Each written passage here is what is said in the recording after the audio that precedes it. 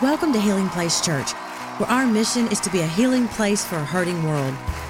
We hope to enrich your life through reaching, serving, giving, and building.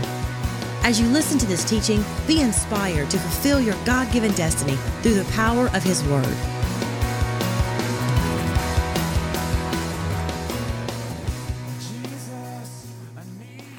Fantastic. If you have your Bibles, turn to the Gospel of Luke. Matthew, Mark, Luke. Luke chapter 4. We are in the middle of a series called Favor. Somebody say favor. Anybody interested in favor? Come on, the grace of God coming to you, helping you to do what you could never do on your own. And this whole series has been brought out of the scriptures in Luke chapter 4, verse 18. The Bible says, "The Spirit of the Lord is upon me, for He has anointed me to bring good news." Somebody say good news.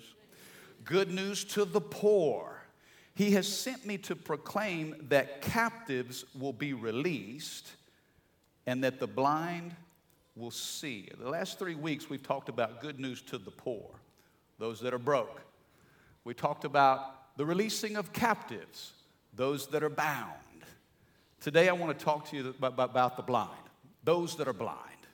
That favor comes upon a group of people to set not only captives free, but to bring sight to those that are blind. How many of you wear glasses? Let me see your hand. How many wear glasses? Yeah, I remember when I was in the 5th grade, my dad was my teacher. I couldn't see the chalkboard, so he moved me up to the front row. Still couldn't see the board, so he got me an appointment with an eye doctor. Started wearing glasses when I was in the 5th grade. Eventually, I didn't think glasses were cool, so I needed contacts. How many of you wear contacts? Yes, indeed. How many of you ever had surgery on your eyes? Yeah, some of you had laser surgery or LASIK surgery. I remember being in Shreveport at a FCA camp, and I had emergency surgery on my eyes. I was in a basketball game, and somebody tried to block my shot. I mean, for real, you're going to try to block my shot? You trying to check me? You trying to block me? So I go up to shoot the ball, and the dude takes a swipe at the ball and peels out a portion of my eye.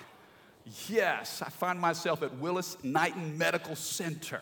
They stuck a rod about that long down my, oh yes, crazy. LASIK surgery. I've had surgery on my eyes to repair my vision. How many of you, the older you get, the larger print that you need for your Bible? Or the older you get, the shorter your arms feel. When I read things now, I got to pull it way. Is that normal? It's not normal? It is normal. Okay, all the wise people are saying, yes, that's very normal. How many's ever yelled at a referee while watching a football game? And you said, you need glasses.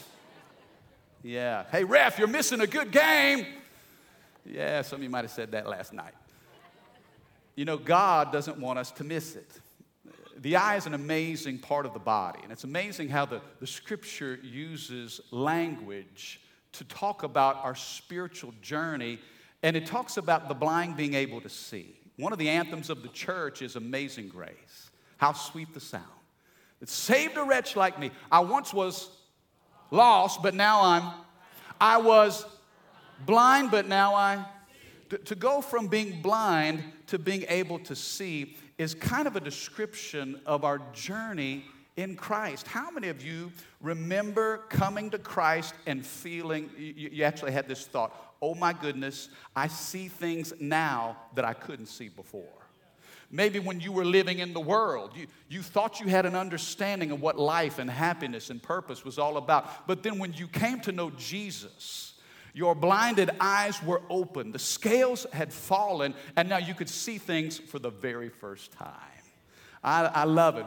The Bible says that God will put favor upon people, not only to release captives, not only to preach good news to the poor, but the recovery of sight to those that are blind. I want to teach you for a few moments. If you'll turn over to Mark chapter 8.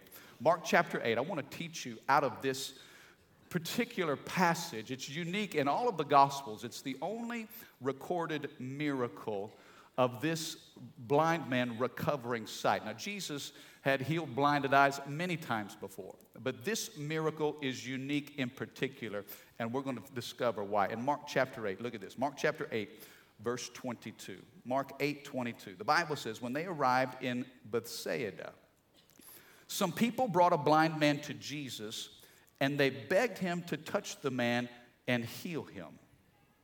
Jesus took the blind man by the hand and led him out of the village. Now, I want you to underline that phrase, led him out of the village. I want to stop right here and say, why? Why would Jesus take this blind man and lead him out of the village? The scripture says that there were a group of people in a community called Bethsaida. Now, if you know a little bit about biblical history, this is one of the communities that Jesus condemned, because he had performed so many miracles in this community, and yet people didn't turn their hearts toward God. How many know some people will chase a miracle, but they'll reject the man? They want nothing to do with the man, but just give me the miracle. And this is one of the communities where Jesus cursed because of their unbelief. He said, this is a group of unbelieving people. I came to them in demonstration and in power, in compassion and love. I did mighty works among them, but they didn't turn their hearts toward God. And so Jesus said, you know what? If you're just chasing miracles, you're always going to be chasing. Come on now. And so the Bible says when this group of individuals brought this blind man to Jesus, the first thing he did was lead this man out of the village. I want to tell you this. If you're taking notes, write this down. The first thought I want to give you is this. It's important that you eliminate doubt and distraction. You got to eliminate doubt and distractions. You see, the crowd was asking for signs, but Jesus never played to the expectations of the crowd. Jesus had to separate this man from this city of unbelief. He had to get him away from the skeptics. I want you to know this. God works in an environment of faith. Can I have a good amen? You see, God does his best work when the element of faith is present. And Jesus, out of compassion for this man, took him by the hand and led him out of that environment of doubt. That's why I think, when we gather together in environments like this on a Sunday, it's so important, because you know what we sense in the house? The presence of Jesus. And when Jesus is here, what do we say? Anything can happen. We're not limited. Man, there's nothing that's impossible when Jesus shows up.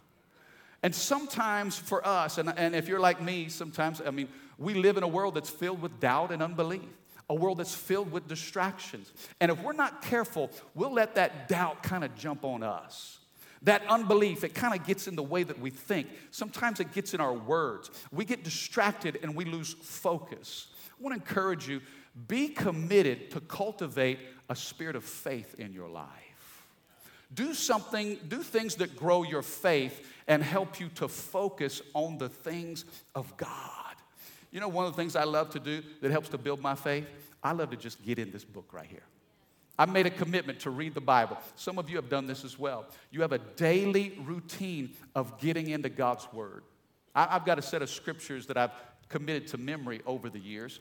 And one thing I do is I put it in my visor in my car. And so when I'm driving down the road, I'll pull out those scriptures and I'll just rehearse the Word of God. Can I tell you, it has helped me keep my sanity. When you drive in the streets of Baton Rouge, come on, somebody talk to me. Whoo, you talk about challenge, you talk about struggle, you talk about fight, talk about losing your faith. Man, I just get out the scriptures and I begin to quote the Word of God. Man, I go down those scriptures. Man, God, you've not given me a spirit of fear, but of power and of love and of sound mind. 2 Timothy 1:7. Isaiah 54:17, no weapon formed against me shall prosper, and every tongue that rises up against me, God, you will condemn. I'm equipped in the full armor of God according to Ephesians 6, verse 10. The Bible says, finally, my brothers, be strong in the Lord and in the power of his might. Put on the full armor of God that you may be able to withstand every attack of the enemy. The helmet of salvation to guard your mind and your thoughts. The breastplate of righteousness to protect your heart and your spirit. The shield of faith to block every fiery dart of the enemy. The sword of the Spirit, which is the word of God, to slice and dice the devil and cut him down to size. The belt of truth that holds up your dignity, your honesty, and your integrity. And for shoes, God, you've given me the gospel of peace. Those shoes represent direction and purpose. God, order my steps. But Father, what good is all the armor without the warrior on the inside? God, give me a warrior spirit. Teach me to fight the good fight of faith. Psalm 144 verse 1 says, bless the Lord who is my rock. He gives me strength for battle and skill for war. Well, how many of you know the streets of Baton Rouge aren't ready for me? Bro, for real, by the time I get to where I'm going, I've been speaking the word over my soul. How many know if you drove like that to work, your work environment would change? Why is that? Because you've created an element of faith, an arena of faith. God does his best work when faith is present. And Jesus had to take this man out of the city of unbelief. You know what? You got to say no to doubt and skeptics. You know, you got to eliminate some things and some people. Come on, somebody. Can I tell you this? Childlike faith produces godlike results. Come on, are you with me? Y'all kind of sleepy today. When you have faith, now listen, faith does not have anything to do with your circumstances. It has everything to do with the presence of God and the promise of God inside of you. How many of you worship is helping you to build your faith? You turn on some worship music, and it's like, okay, all right, forget all that craziness, all that hate, all that anger. Man, worship, you can just sense the presence of God. Sometimes I'll sit down at the piano at my house, and I'll just get on the piano, and I know it's not anything great, but you know what? I bang out a few chords, and God, I just sense the presence of God right there. I play that old school stuff. I was raised on the old schools. I play the hymns, you know, how great thou art. You know, I've got songs about God's faithfulness. I'll sit down on that piano, I'll just play, and in 5 minutes, I can sense Jesus. I think it's important, the Word of God, worship, prayer. We've got to create an environment of faith. And Jesus took this man by the hand and he led him out of a city of unbelief. I encourage you, limit your exposure to negative people and negative environments. How many know you can catch a cold from somebody who's sick? You can catch a bad attitude. Come on now, come on, talk to me. That stuff will jump on you. Man, that spirit of doubt, I'm tell you this, when you doubt, you'll pout and you'll do without. Watch who you're hanging out with. Don't let that negative, critical spirit jump on you. It's hard to be hateful when you're grateful. I'm telling you, when you create an environment of faith, the Spirit of God will empower you. Jesus, watch what he does here in this text. This is not a political stunt. Jesus has no agenda. He just has massive, crazy love for people. And so this blind man comes. His friends bring him to Jesus. And Jesus says, listen, I got to get you out of here. Come with me. And he takes him by the hand. Look at the personal attention that Jesus gives this man. The Bible says in verse 23, then spitting on the man's eyes, he laid his hands on him and asked, can you see anything now? I want to stop right here and say, Jesus heals in many different ways. And we read this in the Gospels. Sometimes he'll just say the word. Sometimes he'll lay his hands on. Sometimes he'll just at a glance. I mean, all it takes is a glance. Jesus is not limited in the way that he can heal. But in this verse, the Bible says he literally spit in the man's eyes.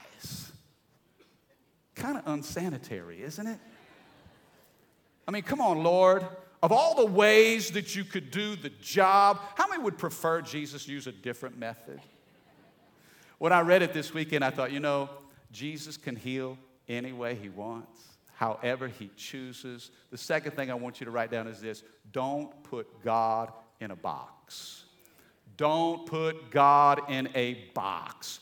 Don't limit God based on what your preference may be, based on what your comfort may be, or even what's traditional.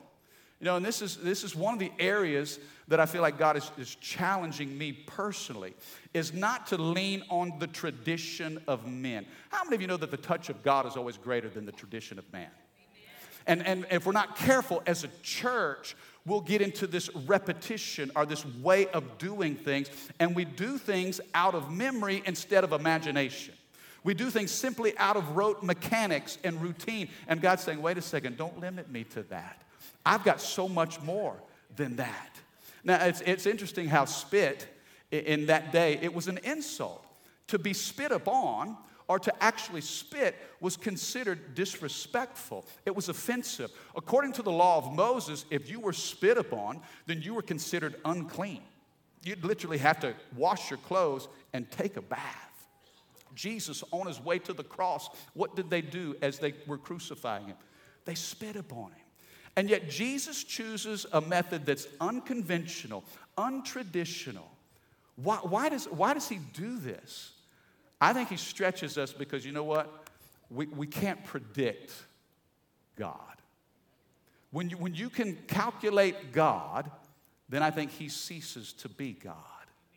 God will always, he'll color outside the lines of our understanding. Can I have a better amen?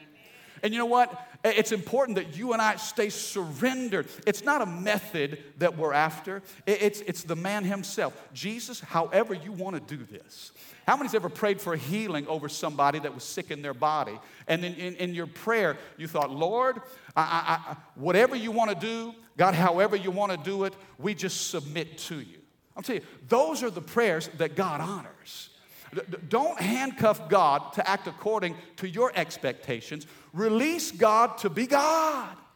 How about we just let God do God things? Are you with me? Now, we're limited, but he's not. And so how God chooses to heal, don't limit God or put him in a box. You know, it's sad. I wrote this down. It's sad we worship the Creator, yet sometimes one of the least creative places on the planet is the church. We worship the Creator. God literally spoke into nothing, and out of nothing created something. We worship that God. That's the God that we serve. And I don't want to make God small and say, well, if God's going to move, he has to do it this way. He has to do it on my timetable. He has to do it according to my expectations. Don't put God in a box. Don't limit God. You know, a little girl, she and her parents were leaving for church one Sunday morning, and her parents gave her some money, and they told her, I said, now, baby, look, you give this money in the offering at children's church. This is money that you're supposed to give to Jesus. So she said, yes, ma'am. Yes, ma'am. So they went to church. They dropped her off at children's church. Mom and Dad went to big church, and after service was over with, they got back in the car. They noticed the little girl still had the same money in her hand. Mama said, baby, I thought we told you this morning that you're supposed to give that money to Jesus. She said, Mama, I would have, but I didn't see Jesus. She didn't see him, so she's going to hold on to it. You know, sometimes we miss Jesus because he does things outside of our understanding. Oh, he's showing up, but maybe not according to the way that we wanted him to. The Bible says that Jesus spit in the man's eye, laid his hands on him, and then asked him, can you see anything now? Look at verse 24. The man looked around and he said, yes, I see people, but I can't see them very clearly. They look like trees walking around. This tells you that the man wasn't born blind. The man had an understanding of what trees look like, of what men look like. Fascinating here. This miracle is the only miracle recorded in the Gospels that Jesus performed in stages. I mean, there's the spitting in the eye, the laying of hands on, and he says, what do you see? He says, I can see something. It's not very clear. I can see something, but it's not complete yet. Why did Jesus perform this miracle in progression? Did he lack the power, the ability in the first place? Was there something, was this kind of an off day? Lord, I mean, normally, man, when you just speak, I mean, dead people come out of graves, but this, you're a little off your game a touch. Man, I wasn't really feeling it today. I mean, Jesus isn't limited in power.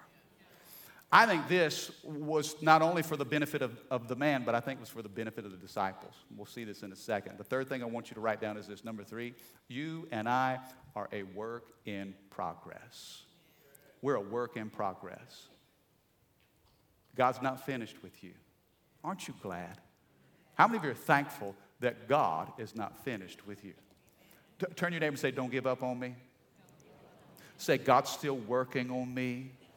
Listen, you may not be where you want to be, but thank God you're not where you used to be. You know, sometimes I think, and here's what I love about the mercy of God. The mercy, you know what mercy is? Mercy is God's patience through our development. Aren't you thankful God's patient with you? Man, don't you think it's important for us to be patient with others? I think as God has extended mercy to us because he's not finished with us yet. Now, I'm not perfected yet. I am a work in progress. How many of you know we all have blind spots? You've got some blind spots. There's some areas in your life, there's some things about you that you don't see. Other people see it, but you can't see it. Isn't it interesting how blind spots work? Other people can see what you can't see about you. It's kind of like the booger in your nose, right? Or body odor, or bad breath. You don't know you have it. But listen, if somebody offers you a mint, they're being kind. They're saying, hey, baby, look, whoo, Godzilla breath. I'm going to help you out. Oh, my, I didn't know, really? Sometimes Rachel will look at me and be like, baby, BC, left nostril. I'm like, what BC? Booger check, left nostril. Oh, thanks, babe. I wouldn't see it. I wouldn't know it.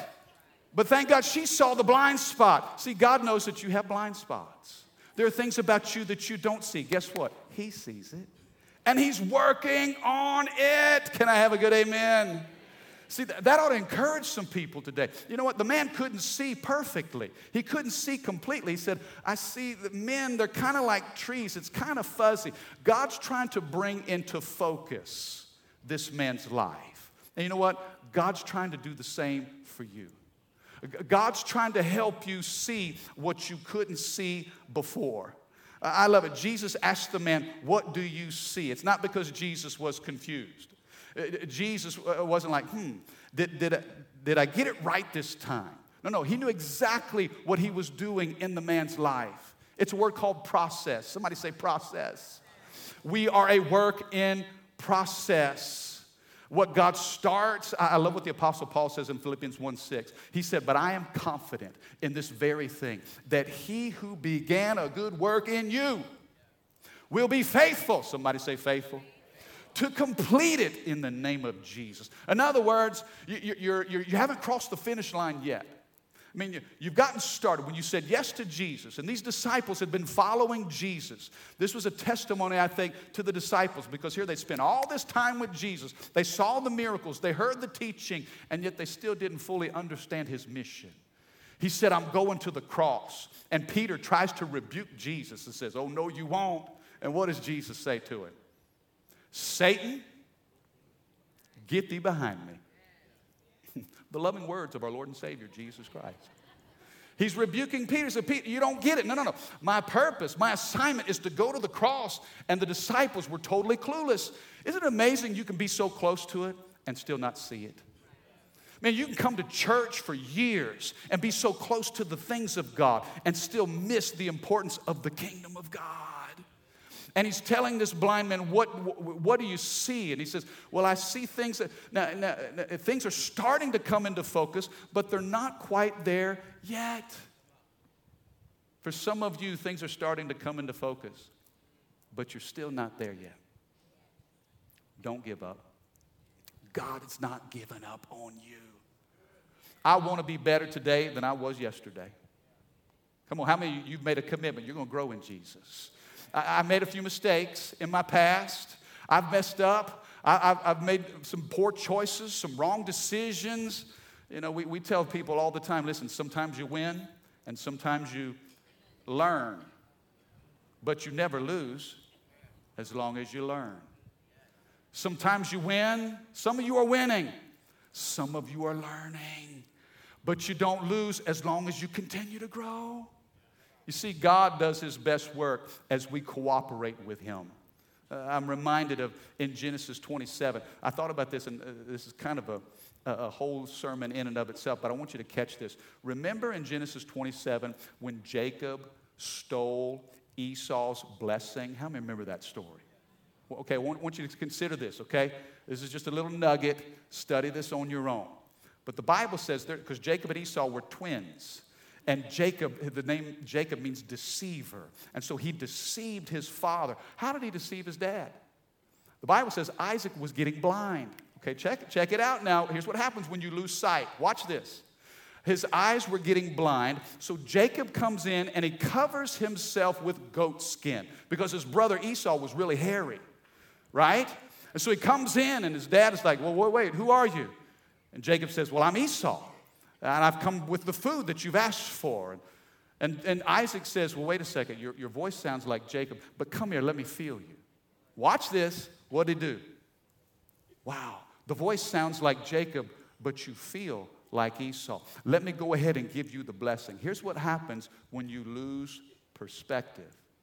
You live by your feelings. Come on, are you with me now? Okay, we just went deep now. We went to a new level now. Why is sight so important? Isaac couldn't see his son. He knew something wasn't right, but he went by what he felt.